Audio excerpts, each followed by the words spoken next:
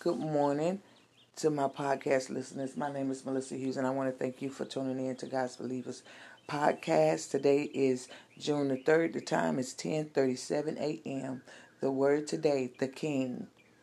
So that we would know for sure that we are His true children, God releases the spirit of sonship into our hearts, moving us to cry out intimately, "My Father, you're our true Father."